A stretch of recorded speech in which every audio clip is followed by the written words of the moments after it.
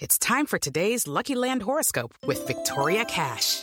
Life's gotten mundane, so shake up the daily routine and be adventurous with a trip to Lucky Land. You know what they say, your chance to win starts with a spin. So go to LuckyLandSlots.com to play over 100 social casino-style games for free for your chance to redeem some serious prizes. Get lucky today at LuckyLandSlots.com.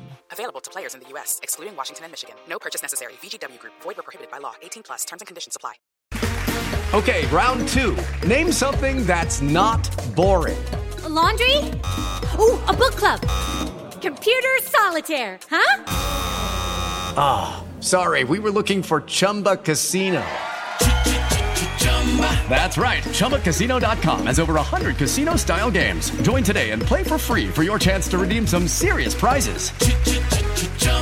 ChumbaCasino.com. No purchase necessary. Void where prohibited by law. 18+. Terms and conditions apply. See website for details. So when I see cases of perpetrators where an incident's been reported to police, where it's been recorded, where there's been a prosecution of some sorts, that is very often the tip of an iceberg, because there's so much domestic abuse that is never even reported to the police. So when somebody does come onto the radar of the criminal justice system, that suggests to me that they are the kind of individual who has a pattern of abusive behaviour. You know, this is a course of conduct which has probably been going on for quite some time, because that's the thing that I always find with domestic abuse. There's no such thing as an isolated incident, because this kind of behaviour draws on a particular set of values. It draws on how a perpetrator thinks and feels about women, who women are, how they should behave, what they're there for. And it's that value system that underpins the behaviour. So there's no such thing as a one-off. There are lots of individuals who I've come across in my line of work who've never been convicted of anything, but they're a familiar name to me because there's multiple allegations. And when you have quite a volume of different alleged victims, that's when, you know, my warning signals start to go off.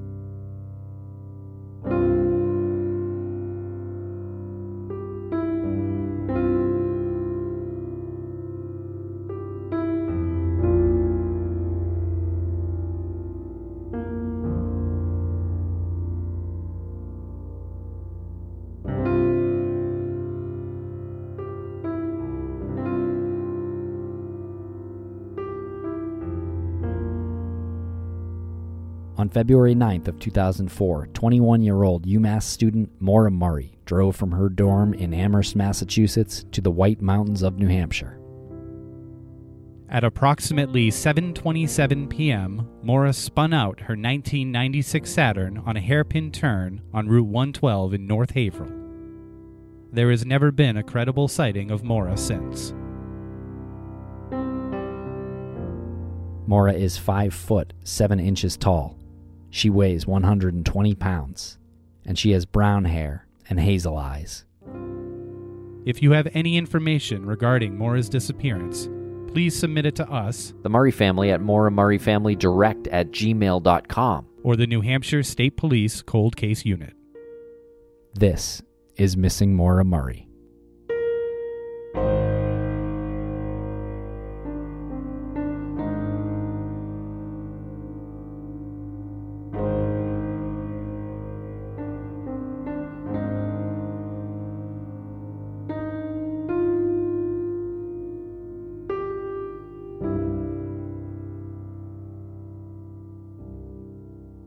Welcome back to the Missing Maura Murray podcast. I'm Tim, here today with Lance. What's going on, Lance? What is going on, Tim? How are you doing today? I'm doing all right, Lance. With everything going on in the world, we are here talking about an important issue that is sort of unknown. It's definitely not been talked about too much lately, but we thought it was important to air it here this week anyway. Yes, this is a topic that we knew, I guess, in the back of our heads existed, but I know personally I didn't think that it existed to this extent. And it takes somebody like Professor Elizabeth Yardley from the Birmingham City University in the UK. She works in the Department of Sociology and Criminology, Business Law, and Social Sciences. It takes someone like her to put together a research paper like this to bring it to our attention and bring it to an awareness level that we think it's important to talk about here on the Missing Maura Murray show. Right. And her paper that she did all this research on is called The Killing of Women in, quote, Sex Games Gone Wrong, unquote, an analysis of femicides in Great Britain from 2000 to 2018. Right. And keep in mind, this is the analysis in Great Britain, so these statistics are not from the United States, but that really is irrelevant. We do know that this does exist in the United States, and if anybody wants to check out Elizabeth Yardley's work, you can check her work out. And if anyone is doing research like this in the States, it would be really interesting to compare the two. So please reach out to us. We want to know more about this. And so this issue relates very closely to domestic violence as well. So we want to give out the domestic violence hotline here in the intro. So for anyone affected by abuse and needing support, call 1-800-799-7233. Or if you're unable to speak safely, you can log on to thehotline.org or text LOVEIS, LOVEIS, to 1-866-331-9474. And I want to make a note that Elizabeth Yardley worked on this research paper. She used a lot of Fiona McKenzie's statistics and assistance in identifying the cases and getting some of the anonymous reviews. Through Fiona McKenzie's organization, We Can't Consent to This. And you can get more information on that at wecan'tconsenttothis.uk. And Lance, we've been doing these live shows on Get Vocal on Thursday nights at 9 p.m. Eastern on Crawl Space, and some of those episodes or some of that audio has ended up on the Crawl Space podcast feed, so you may have heard it if you haven't joined us live. But we are doing one tonight. If you are listening to this one on June 4th, 2020, we are doing one tonight with America's favorite former U.S. Marshal, Art Roderick from Oxygen's The Disappearance of Maura Murray. It's going to be a good time. We did a little test with Art yesterday, and he's got all of his equipment set up. He is going to come to the table with the topic of the Lady of the Dunes from Cape Cod in 1974, from July of 1974. It's close to him. It's close to his family. Not only did Art grow up in the area, but his father was a deputy sheriff from Barnstable County. And when you're the deputy sheriff of Barnstable County back in the day, you were also the bailiff, you were also the justice of the peace. So the topic of crime and the going-ons of the area was a pretty prevalent topic of conversation in the Roderick household back then. So Art's got a lot of information about many things there, and specifically the Lady of the Dunes. So if you're listening to this on Thursday, June 4th, please check us out over there on Get Vocal. There is a link in the show notes, and that audio will make it to the Crawl Space podcast feed if you can't make it live tonight. And Lance, on this date, June 4th, 2010, 7-year-old Kyron Richard Horman disappeared after being dropped off at Skyline Elementary School Science Fair by his stepmother in Portland, Oregon. Kyron is 3 foot 8 inches, 50 pounds, with brown hair and blue eyes. He also wears wireframe glasses. He was last seen wearing a black t-shirt with the letters CSI in green and a handprint graphic on it. Black cargo pants, white socks, and black Skechers sneakers with orange trim. Anyone with information should contact the FBI Portland field office at 503-224-4181 or the local tip line at 503-261-2847. And more information on this disappearance you can find at namus.gov/missingpersons/case number/7517. And the True Crime Twins did an episode on Kyron. Check that one out. Many podcasts have as well. So thank you very much for listening. I hope you enjoyed the interview with Professor Liz Yardley. You can follow her on Twitter at Prof. Liz Yardley. Thank you very much.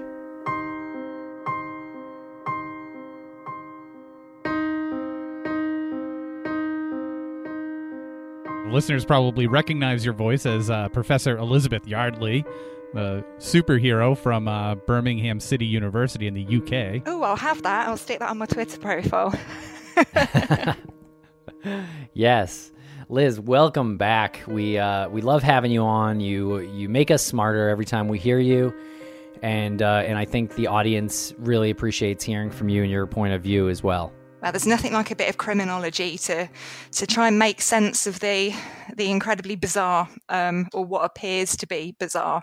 Very often these things have very clear patterns to them, and it's actually a lot more simple than it first appears.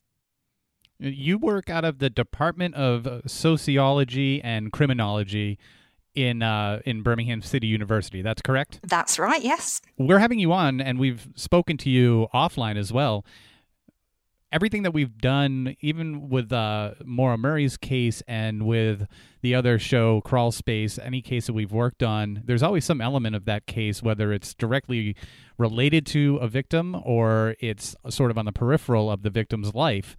You have something that you've done as far as like maybe an analysis or research. A brilliant research paper. Yeah, pretty much everything that we've worked on, you have some contribution in our research, and it's no exception here, our conversation today. Yeah, and I think this issue of domestic abuse, domestic violence, it's something that permeates, so many layers and strata of our society, and you'll find it in the background, I think, of pretty much any criminal or deviant behaviour that you come across, because you're fundamentally looking at the nature of relationships between individuals. You're looking at the kind of gendered expectations of who people are and how they should behave, and that underpins so much stuff in our everyday lives.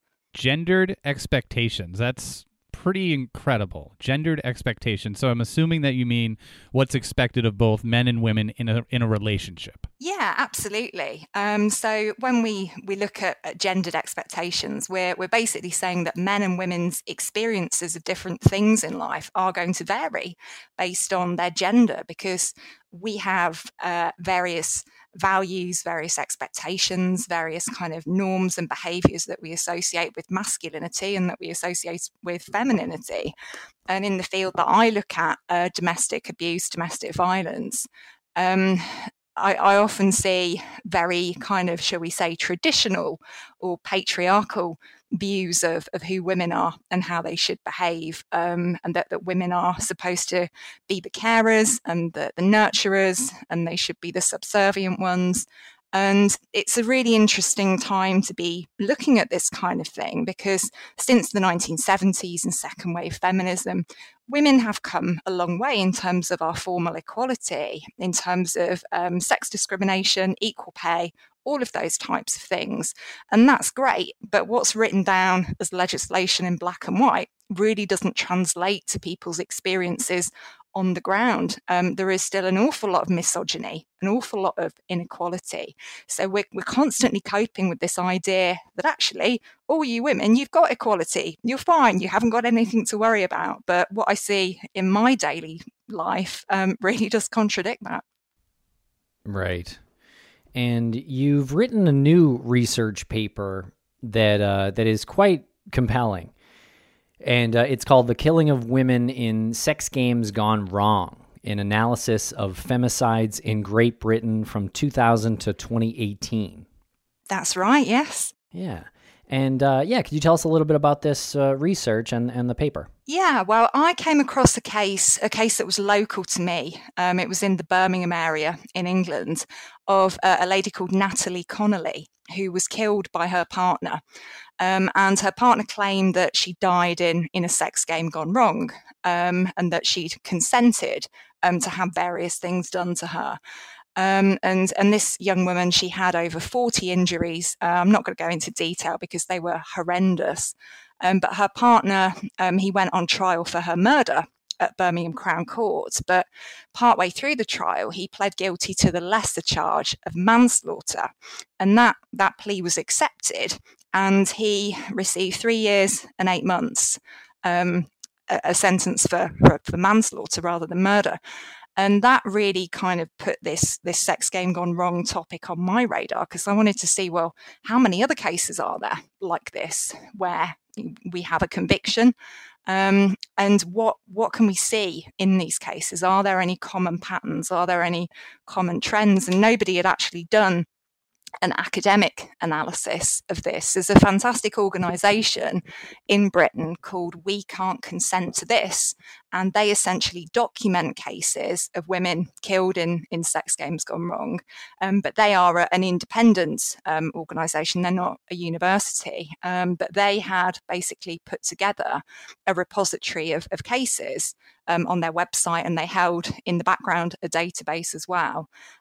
So that aside, there's been no research done on this. So I decided to dive in and have a look at what these cases look like. And you worked with Fiona McKenzie, who is she the founder of We Can't Consent to This? Yeah, so she runs that organisation, and she very kindly gave me access to their database of cases, basically identifying what cases there had been in Britain, whether there'd been a conviction, whether there hadn't been a conviction. So that was a really valuable place for me to start. So I noted down names of cases from that database, and then I set about doing my own research to fill in some details. So some more kind of information about the relationship between the victim and the perpetrator, the kind of sentence the perpetrator received, the location of the homicide, all of those types of details. Not to deviate too much into this, but people can check out their work at We Can't Consent to This. It's all one word, .uk. And it's such a powerful website. You can just scroll and scroll and scroll and scroll and scroll on this website. And it's lists of names that young women or women of all ages murdered by their partners in a sex game gone wrong. You could scroll for forever. It's incredible. Can you explain what a sex game gone wrong is? Well, this is emerging as a defence that perpetrators have started using, specifically in recent years. It's something that's always been there, but it seems to have accelerated in recent years. So this is where a man stands accused of killing his intimate partner or ex-partner, and he basically says, I didn't intend to kill her. This was a sex game gone wrong because this woman is into rough sex. She asked me to do this and it went too far, and I didn't intend to kill her. And it's quite interesting, the timing of this, because in England and Wales, we used to have a defence called the provocation defence, and it was known as the nagging and shagging defence. So this was when men would basically say, well, my partner nagged me and nagged me and nagged me, and I lost control, or my partner cheated on me. And men would legitimately use these as defences when they were on trial for murder. But that was outlawed in the Coroners and Justice Act of 2009. So I think this sex game gone wrong defence has kind of emerged in that space as a way of men who abuse their partners to basically try and get off in cases where they kill them. And I think it's important to say that my research looked at cases where there'd been a conviction. So these were cases that had gone through the criminal justice process and the defendant had been found guilty. And I think, to be honest, that's just the tip of an iceberg, because there will be plenty of perpetrators who won't have been charged in the first place because the police will have believed their version of events, or they were charged, there was a prosecution, but they were found not guilty. So it's a really, really concerning thing. Right. From the women, how many women were killed in this time period? 43. So 43 women, and there were 41 perpetrators, because there were a couple of perpetrators who killed more than one person. So yeah, that number 43. I mean, it doesn't sound massive, because when you think about the number of homicides in Great Britain every year, it's in the hundreds, 600, 700, 800. So 43 in a 20-year time period doesn't seem like that many. But I think what's behind these homicides is something that we really need to get a grip on, because I can see this only getting worse. Yeah, I mean, 43 doesn't sound like a big number, but we're not talking about when you sort of triangulate what that number represents, then that is sort of a very big number, because you're talking about 43 individual cases that use this defense, and I would say on some level get away with it, right? Yeah, I think even when you have a conviction, you look at the kind of outcomes that the perpetrators get in terms of the length of their sentence, the actual nature of the conviction, whether it's for murder or for manslaughter. There are a lot of them who have got off fairly lightly, actually, for what I believe to be, premeditated, planned homicides. So it's really worrying stuff. You use the term femicide. What's a different? How does that term come into play? So the term femicide is a term that is used by a lot of feminists, a lot of feminist criminologists, to basically draw attention to cases where women are killed by men. Because when we're looking at those cases specifically, there is something quite unique about them. When we compare them to homicides in general, because homicide it's like a male dominated crime. Men make up the majority of perpetrators in most cases, and they make up the majority of victims. So when you do get cases where women are the victims, we need to look closely at those and look carefully at them. And the term femicide emerged as a way of saying, actually, we need to look at the context of these killings, because when we look in the background, what we see is misogyny. We see quite kind of patriarchal, quite traditional gendered belief systems. So it is a very unique form of homicide. And you wrote here in your paper that femicide is typically not a loss of control, but an attempt to maintain control. Absolutely. And there's been some really good work done by Dr. Jane Monckton-Smith from the University of Gloucestershire. And she's talked about there being two main ways of making sense of femicide. So the first one is the crime of passion discourse. And this we'll all be familiar with this. This is where a man kills his partner. And the way that we make sense of it is to say, well, he just lost control. He just snapped. He just saw red mist and he wasn't in control of what he was doing. The alternative way of looking at it is the coercive control discourse. And that says, actually, this crime of passion thing is nonsense. Because these femicides, they don't come out of the blue. Perpetrators don't just wake up one day and decide to kill their partners. This is often the culmination of many, many years of coercive and controlling and abusive behaviour. So those are those two different ways of making sense of it. And I think it's really important. I think the fact that you mentioned that word control, because that is the key word for me when we look at domestic abuse, when we look at domestic homicide. It's all about one individual having power and control over another. And that is what perpetrators want in these situations. They want to completely control their victim. And many perpetrators in domestic abuse cases, they will never resort to physical violence. They will never resort to homicide because they don't have to. They're able to control their victim by other means. They're able to psychologically and emotionally and financially manipulate them. So this really does emphasize, the importance of control, and you don't necessarily have to have physical violence to get control. What is coercive control? So coercive control, it's an actual crime in England and Wales, and it was criminalised in 2015. And what coercive control is, it's what I call a liberty crime, and what a lot of other academics call a liberty crime. So it's about depriving somebody else of their freedom and of their independence. And perpetrators go about this in a range of different ways. And some of the tactics that they use will include things like isolation. So they will isolate their victim from their friends and their family. They will make their victim wholly dependent upon them. They will gradually kind of take control of various elements of the victim's life. And this is something, it doesn't happen overnight, but it's a kind of drip, drip, drip process. And when it begins, perpetrators will be very charming. They will be very kind of loving. They'll appear as these kind of knights in shining armor, these perfect partners. And you'll find that the relationships that they enter into often happen at a very accelerated pace. So they'll move in together very quickly. They'll be kind of all over social media announcing their partnership very quickly.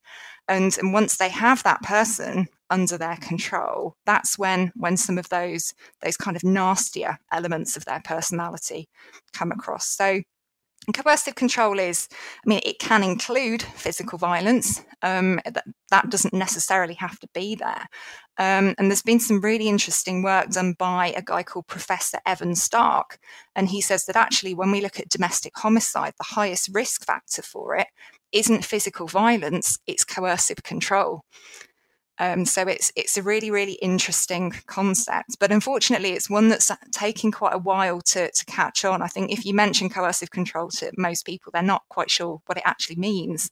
Whereas if you talk about domestic violence, they kind of have a picture in their mind of what that might look like. Do you have any examples of someone in a relationship where they're experiencing this coercive control and they attempt to flee the situation? Maybe a woman running away from her husband or her boyfriend because he's exhibiting these signs and is practicing this coercive control? Yeah, so there's a really great piece of research, again by Jane Monckton Smith, and she's talked about a domestic homicide timeline. And she says that actually the highest risk factor for domestic homicide, the time when that will become very much a possibility, is when the perpetrator feels that they're losing control over their victim. And one of the things that might cause that feeling of a loss of control is if the victim withdraws their commitment to the relationship. So if the victim is planning to leave, if they share with the perpetrator an intention to end the relationship, or if the perpetrator thinks that the victim is going to leave him, because that represents the perpetrator's loss of control of that victim. And very often following that, there'll be a kind of escalation in the perpetrator's behaviour. They'll try and re-establish that control. So they might cry, they might beg, they might threaten the victim. And then when it becomes clear to the perpetrator that actually they're not getting this relationship back, they have lost control of their victim is now going to go off and become an autonomous, independent individual, they change their thinking. And there's two very well-known researchers in the domestic violence area, Dobash and Dobash, have termed this changing the project. So what happens here is that perpetrators, rather than trying to control their victim by keeping them in a relationship, switch to trying to control them by destroying the victim for leaving the relationship. So this is where they start planning a homicide, and they'll create opportunities to kill. They'll think about how they're going to conceal a body. They might put together some kind of killing kit.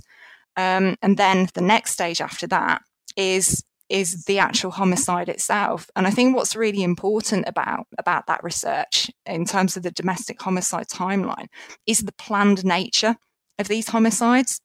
These aren't guys who just snap, who just lose it. They get to a point where they feel they've lost control over their victim, and they decide that the only way to regain that control is by killing them. So the origin of all of this is essentially control. Absolutely. Where does that fall in the spectrum of psychosis? Wow, it's an interesting question, because I think when we look at the nature of the society that we live in a neoliberal consumer capitalist society. And when we look at some of the values and some of the actual nature of our existence now, it's quite anxious, it's quite precarious. We have much less certainty over our lives than our parents or our grandparents' generation did. So I think all of us, to some extent, feel not particularly in control of our fates. And I think there's this spectrum along which people are kind of located in terms of that. So I think in general, people's need to be in control is a really interesting question because of the nature of the times in which we're living. But looking at the cases that I've worked on, some of the perpetrators that I've come across, the origins of that need to be in control are really, really interesting for me, because in pretty much all of the cases that I've looked at of domestic homicide, perpetrators have experienced some sort of lack of control over their lives at some previous point in their lives. Normally, during their childhood, their adolescence, they haven't felt in control of their lives. They felt that somebody else is in control. They felt that they can't rely on other people, that they're on their own. They develop quite a kind of defensive outlook on life. So for me, on the whole, a lack of control in early childhood and adolescence can translate into a very intense need to be in control during adulthood. And that will manifest itself in different ways. So some people will internalize and they will try and maintain control by controlling themselves. So you might find kind of alcohol abuse, drug abuse, getting into kind of problematic relationships, that kind of thing. In other people, they will externalize. So they will try and gain control by controlling other people. And you might find there some of this coercively controlling, abusive, violent behavior. So it's an absolutely fascinating area, because I think we need to be quite careful at the same time, though, because not everybody who's had adverse experiences in childhood, not everybody who's experienced abuse or neglect will go on to harm other people. Very, very few of those people will. But judging by what I've seen, pretty much all of the perpetrators that I've worked with who've committed homicide have experienced that kind of origin. That is their kind of backstory. So I think we do need to look really closely at where people come from. What was their family life like? What was their community like? Why is this need to be in control such an important thing to them? So are you essentially saying that someone with controlling parents, as you're growing up, as this person's growing up and they have incredibly controlling parents, they don't really realize what that's doing to them, and you're saying essentially that is creating a need in them to control others because they didn't have that control in their childhood. Yeah, I think when you look at individuals who were kind of denied that responsibility, that opportunity to build their own independence, the people who've been very much kind of mollycoddled and somebody else has been completely in control of everything in their lives, I think that there will come a point where they actually want to take some control for themselves. And yeah, I think that's a really interesting point. You will get like a variety of different situations in people's childhoods. You'll get people who were completely neglected, people who were abused, who had horrendous backgrounds, and then you have individuals where actually from the outside everything seemed to be okay, but the parents were incredibly sort of overbearing, very, very controlling. And I think that is something that we need to look more at as criminologists. I looked at some cases for a television series a few years ago called Murderers and Their Mothers, which screened on CBS Reality. And we came across very, very different types of kind of parenting in the killers that we looked at. And these kind of uber mothers, as we term them, uber parents who were very over the top, very domineering, don't necessarily appear to be sort of abusive. And they will very often manifest in sort of middle class households, which are not subject to the same degree of state surveillance as poorer households. So they will kind of, flip under the radar. So it's really important to look at that whole spectrum of control. Do you ever see any correlation or any examples of people exhibiting these qualities of control, coercive control, being involved with the military at all? Because when you were talking about them not having control as a youth and being raised in an environment that really is overbearing, is a military career common for somebody because they're able to function in a structured environment and perhaps rise up the ranks and then have control themselves over their, subordinates? Yeah, I think that's a really, really interesting observation, because when you look at the nature of military life, it is very controlled. It's very kind of prescriptive. So it mirrors that very structured childhood. but it does so in a way that affords people a little bit of independence. They are in control largely of their destiny in the forces, and it's very clear what you need to do to be promoted to the next rank or the next level. But I'd say another really interesting thing about the military, when you look at the nature of that culture, it's traditionally quite a sort of male-dominated, quite patriarchal culture. It embodies what we would call hegemonic masculinity, this idea that to be a man you need to be tough and physically resilient and strong and not take any nonsense. So I think those two things together really are quite interesting. And there's a few cases that I've come across looking at domestic homicides, looking at family annihilations, where you have a perpetrator who kills his partner and his children and then sometimes himself. There's quite a few of those cases where the perpetrators have sort of military or police backgrounds who come from those very kind of prescribed career structures. So it's an interesting question. You mentioned in your paper about BDSM, and I just wanted to ask about that and what that is. Chains, whips, that's choking. What is that? It's a whole spectrum of behaviours where somebody, either takes control of somebody else or gives control to somebody else. So it is a very kind of broad church, as you call it. So I think one of the important things to emphasise, though, is that there are a lot of people who engage in this kind of sexual activity, and very few of them are going to be abusive or violent or controlling in the way that we think about domestic abuse and domestic violence. There are lots of people consensually participating in this activity, and that's absolutely fine.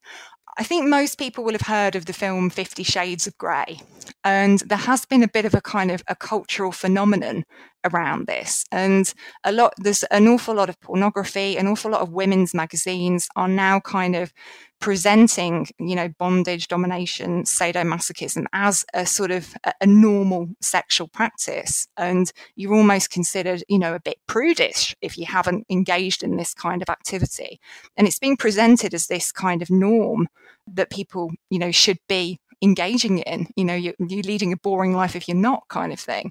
But I think what this actually provides, especially for perpetrators of abuse and homicide, is a really convenient cover story for planned killings.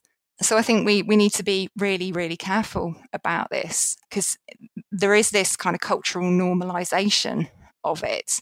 And I think it's a difficult one, because there's a lot of people who say, well, this is great, women are able to have whatever kind of sex they want now. Isn't that a fantastic thing? Well, yes, it is, but it's not when perpetrators are able to use this narrative to actually justify violence against women.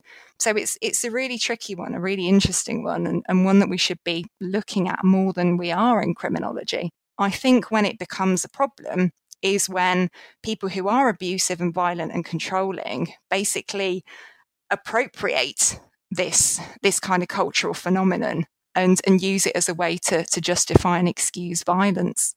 Yes, you're saying they might bring it up, because in your paper it says that homicide risk is greatly increased for women who have experienced non-fatal strangulation at the hands of their abusers. Yeah, this is something that comes up in so many cases. And if you think about what strangulation is, it's basically you're in front of another person. You can see their face. Well, what you're doing when you're strangling them is saying, "I can kill you if I wanted to."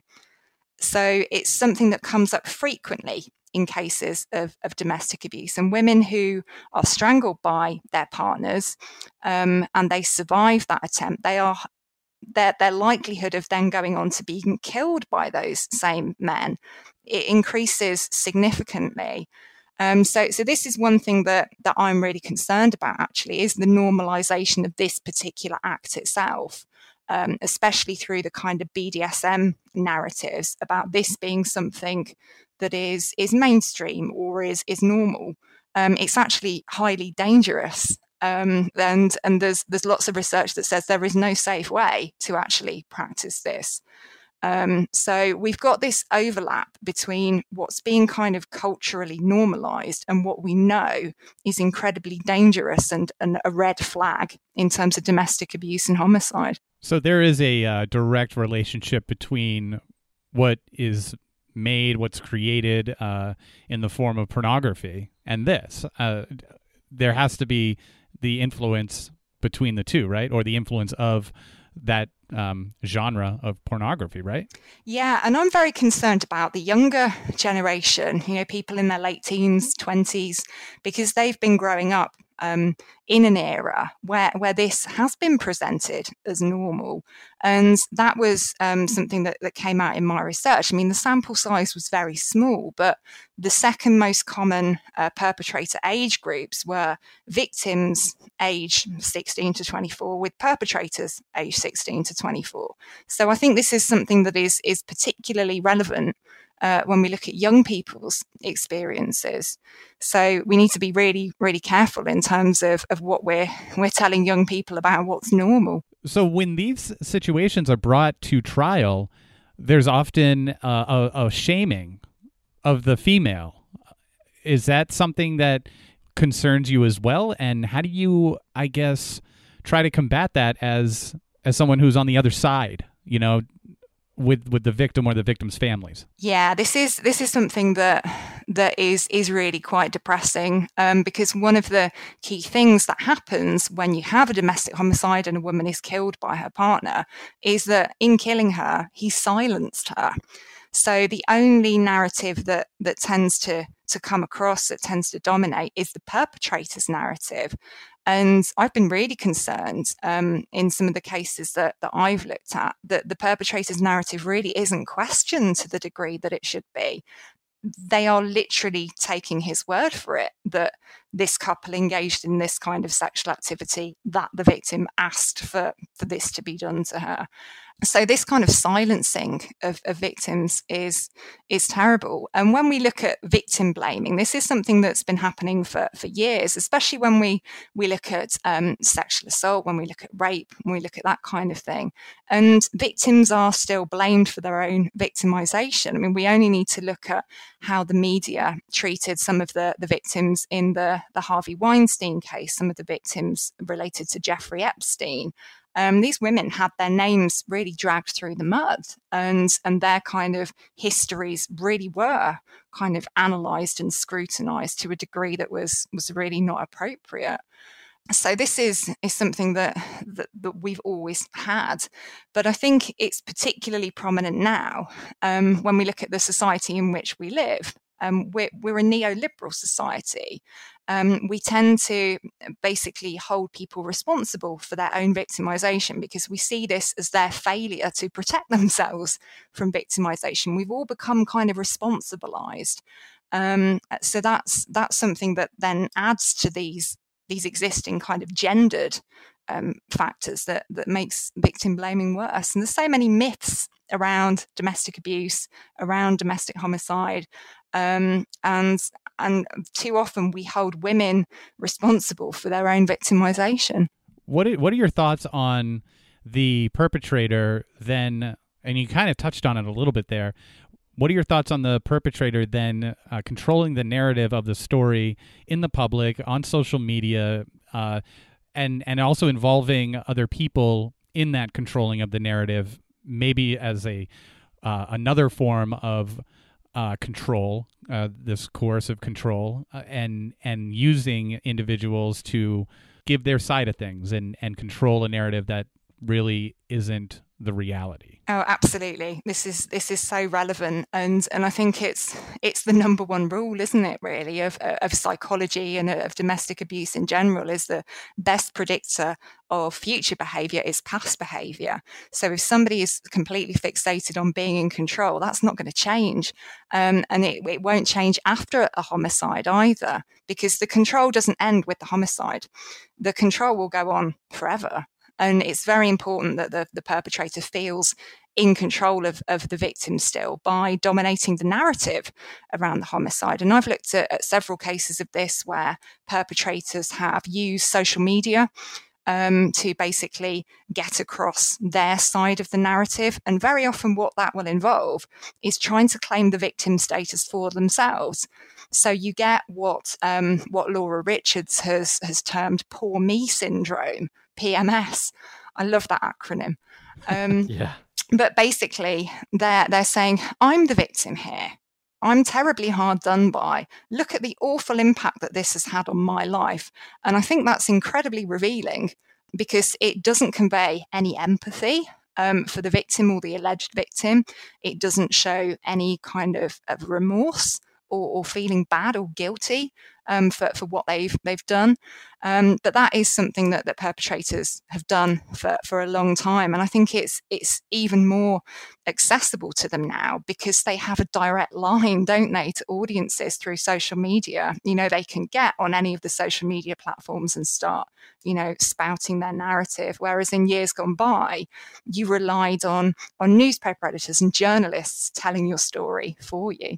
Right. And back to court, when this is used as a defense, a lot of times the past behavior is inadmissible. Is that correct? And you feel maybe there's some judicial ignorance there?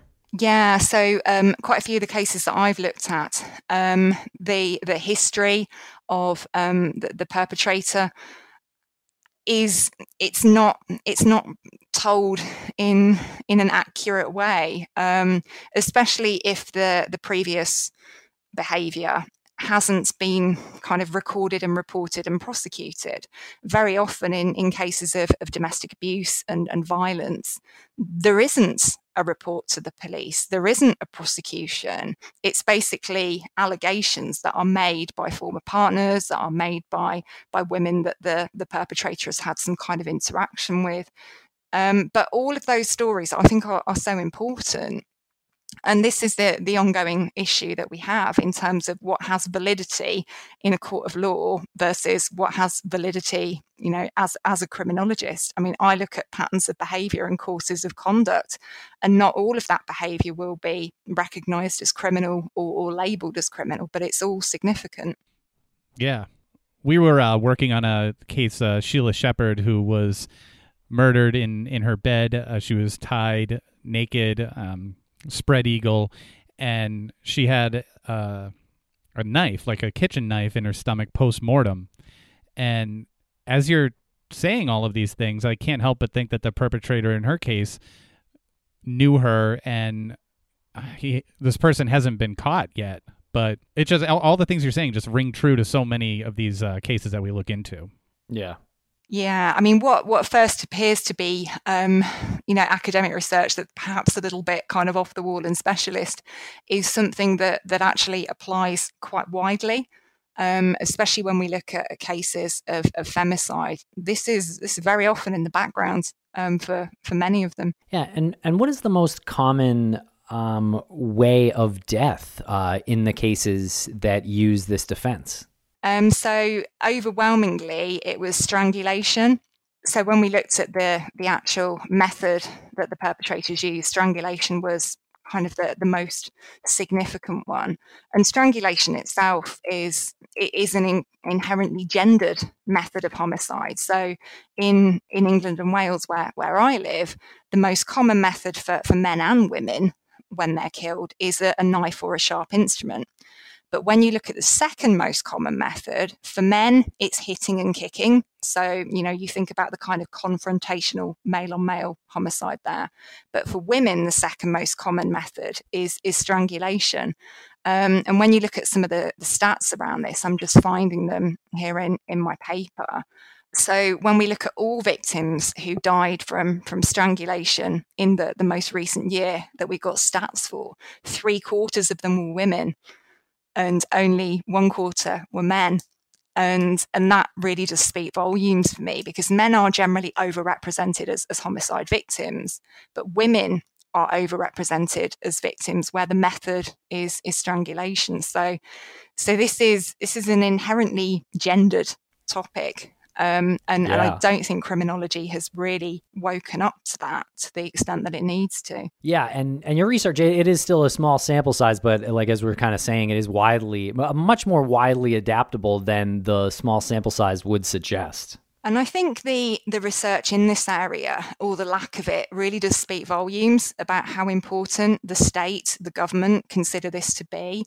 So the fact that I couldn't go to the Home Office and find a publicly available repository of cases or information about cases, the fact that it was down to an independent organisation like We Can't Consent to This to collect this data about these victims really does speak to the status of this kind of homicide. It says to me the state doesn't really care about domestic abuse, domestic violence, and domestic homicide. And in this country at the moment, we have the domestic abuse bill going through Parliament, which is great. It's progress, but I don't think it goes far enough. And I think domestic abuse has always been one of those kind of poor relation crimes. There's been the tendency within policing cultures to refer to just a domestic. So this isn't as significant or as important as other crimes. So the very fact that criminologists are having to do this kind of research, the fact that this doesn't already exist, really does tell us quite a lot about it. Yeah, and your research, you write here that it supports the claims that the sex games gone wrong defense is on the rise, and it's becoming more prominent in criminal proceedings. And you also state that 2018 saw the highest number of convictions. So is that the highest number of incidents that have been reported as well? So this is probably going to be the next phase of my research. It will be looking at cases where there has been a prosecution but not a conviction. So the paper that I did focused on where perpetrators have been convicted, and that's on the increase. That the most recent year, 2018, was the one where I saw the highest number of convictions. And I think actually it's the tip of the iceberg. We're probably going to see even more cases where there haven't been a conviction. And I think one of the interesting things for me was when I looked at the backgrounds of the perpetrators, I looked at the occupations to give me some kind of indication as to kind of social class, social status. And men who were unemployed were overrepresented in my sample. And what that says to me is that these are the guys who've been convicted. So these are the guys who weren't able to articulate this sex game gone wrong defense very well. The jury didn't buy it, basically. But what might be happening if we look at other socio-demographic groups, if we look at middle-class men, upper middle-class men, men from kind of wealthier backgrounds, could it be that they're not killing their partners in this way? Well, maybe. I think perhaps more likely is that they are, and they're getting away with it.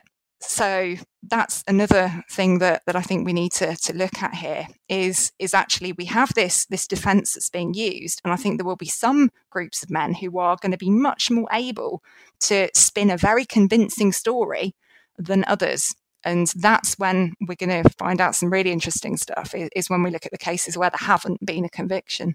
Yeah, and you mentioned employment background or what they do for a living. What about for the victims? What were the typical occupations for the victims? So the largest number of victims fell into the kind of caring, leisure and service industry group. And this is things like care assistants, teaching assistants, basically the kind of occupations where you care for others, where you have empathy, where you want to make a difference in people's lives. And this was really interesting for me because those kind of characteristics are exactly the kind of characteristics that perpetrators of domestic abuse and coercive control will prey on. They will go for victims who are more likely to be empathetic towards people, who are more likely to perhaps be open and let people into their lives. So that was really, really interesting for me.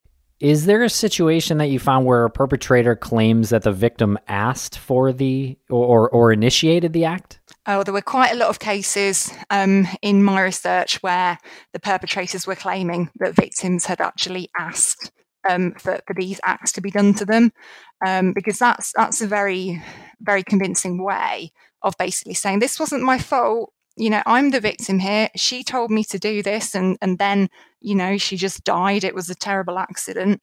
So I found that in quite a few cases. So when the perpetrators claim that the victim had initiated or asked them to perform the specific act that led to their death, over half of the cases, so 59% of the cases, they said this is what had happened.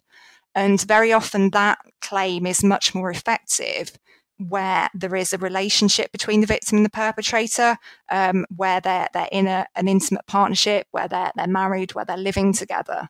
And those were the cases where I tended to find that happen more often.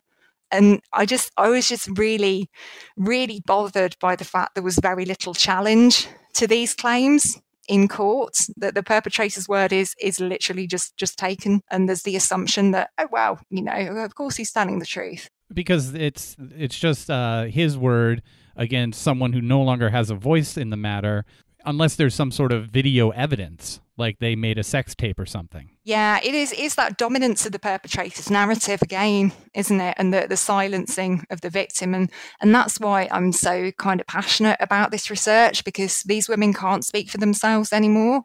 So I think it's down to people like me as academics and brilliant organisations like We Can't Consent to This to continue shouting about this and saying this is a real problem. We need to be aware of it and we need to be doing something about it. Yeah.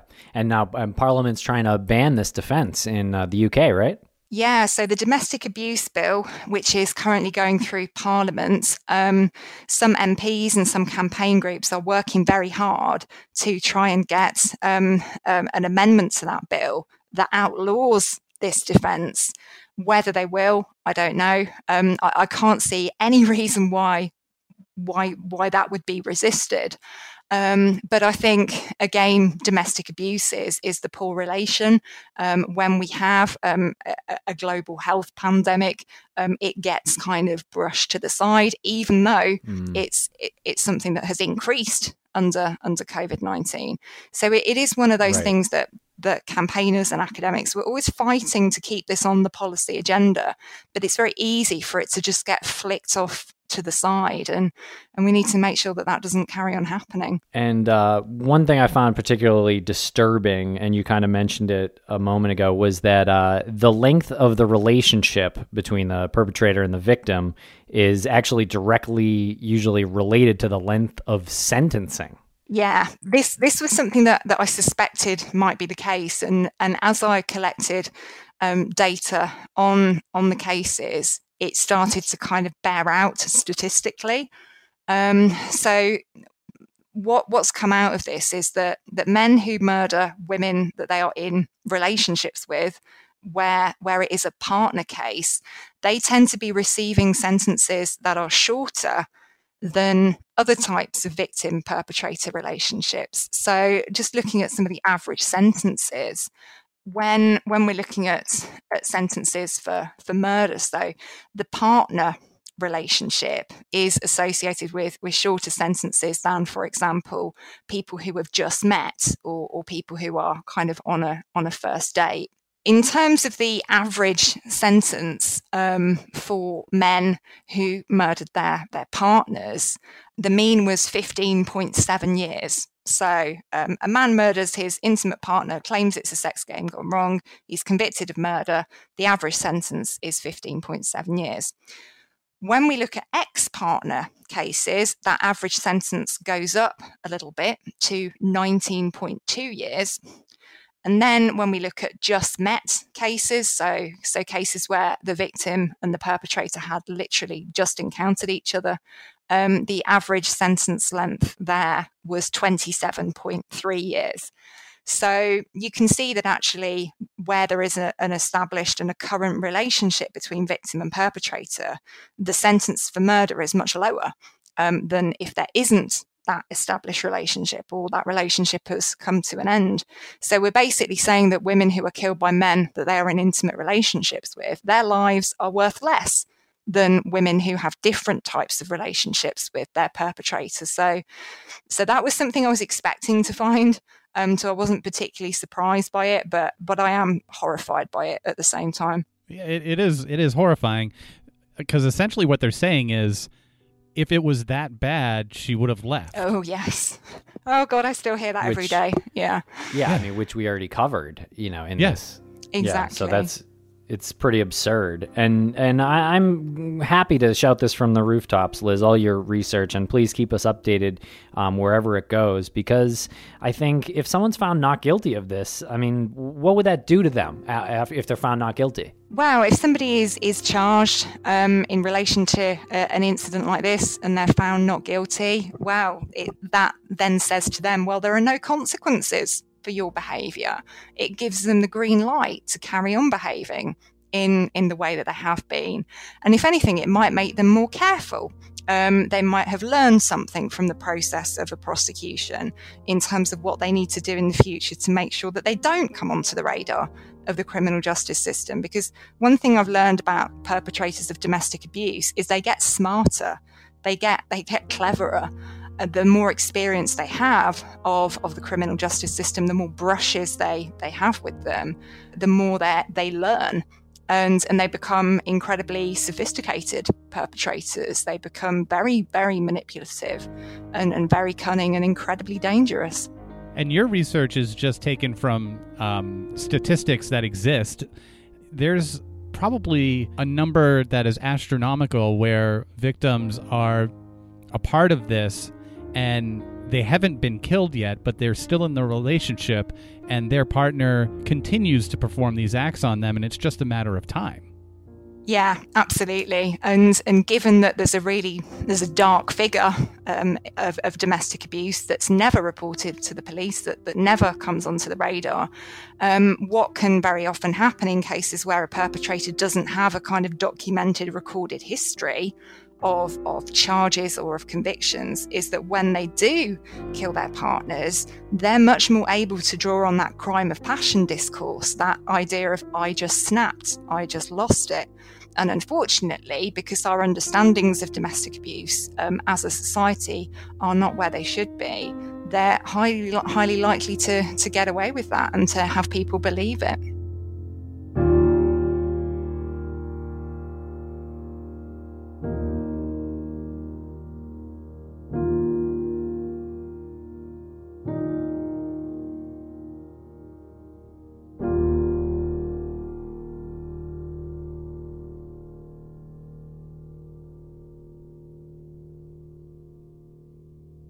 Hey guys, it is Ryan. I'm not sure if you know this about me, but I'm a bit of a fun fanatic when I can. I like to work, but I like fun too. It's a thing. And now the truth is out there. I can tell you about my favorite place to have fun. Chumba Casino. They have hundreds of social casino style games to choose from with new games released each week. You can play for free anytime, anywhere. And each day brings a new chance to collect daily bonuses. So join me in the fun. Sign up now at ChumbaCasino.com. No purchase necessary. VGW Group. Void where prohibited by law. See terms and conditions. 18+.